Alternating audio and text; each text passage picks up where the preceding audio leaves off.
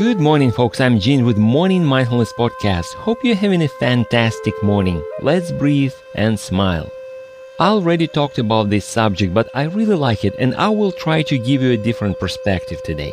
Most of people have heard the analogy of half glass of water. Some people see the glass as half full, others half empty. What I've encountered many times was people calling themselves realists as a response to my talk about dreams and future plans. They don't say, no, you cannot do that directly. But what they are saying is, well, let's look at the reality. And then they may talk about all the things that happen to you and the reason why you cannot do what you think you want to do.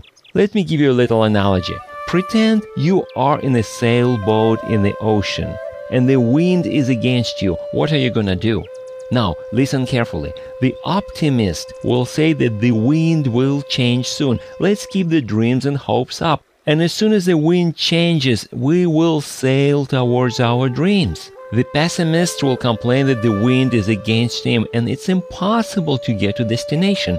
But there's always a realist who is neither complainer nor a daydreamer. The realist is looking at the circumstances from practical point of view. He knows that the boat can sail against the wind perfectly as long as you know how to navigate.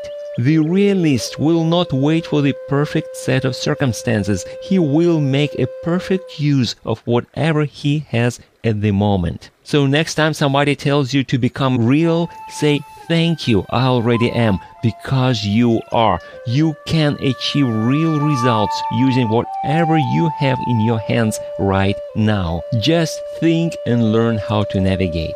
Thanks for stopping by. You can subscribe to my podcast or contact me through my site hpln.org. Now let's breathe and smile. I'll talk to you next time.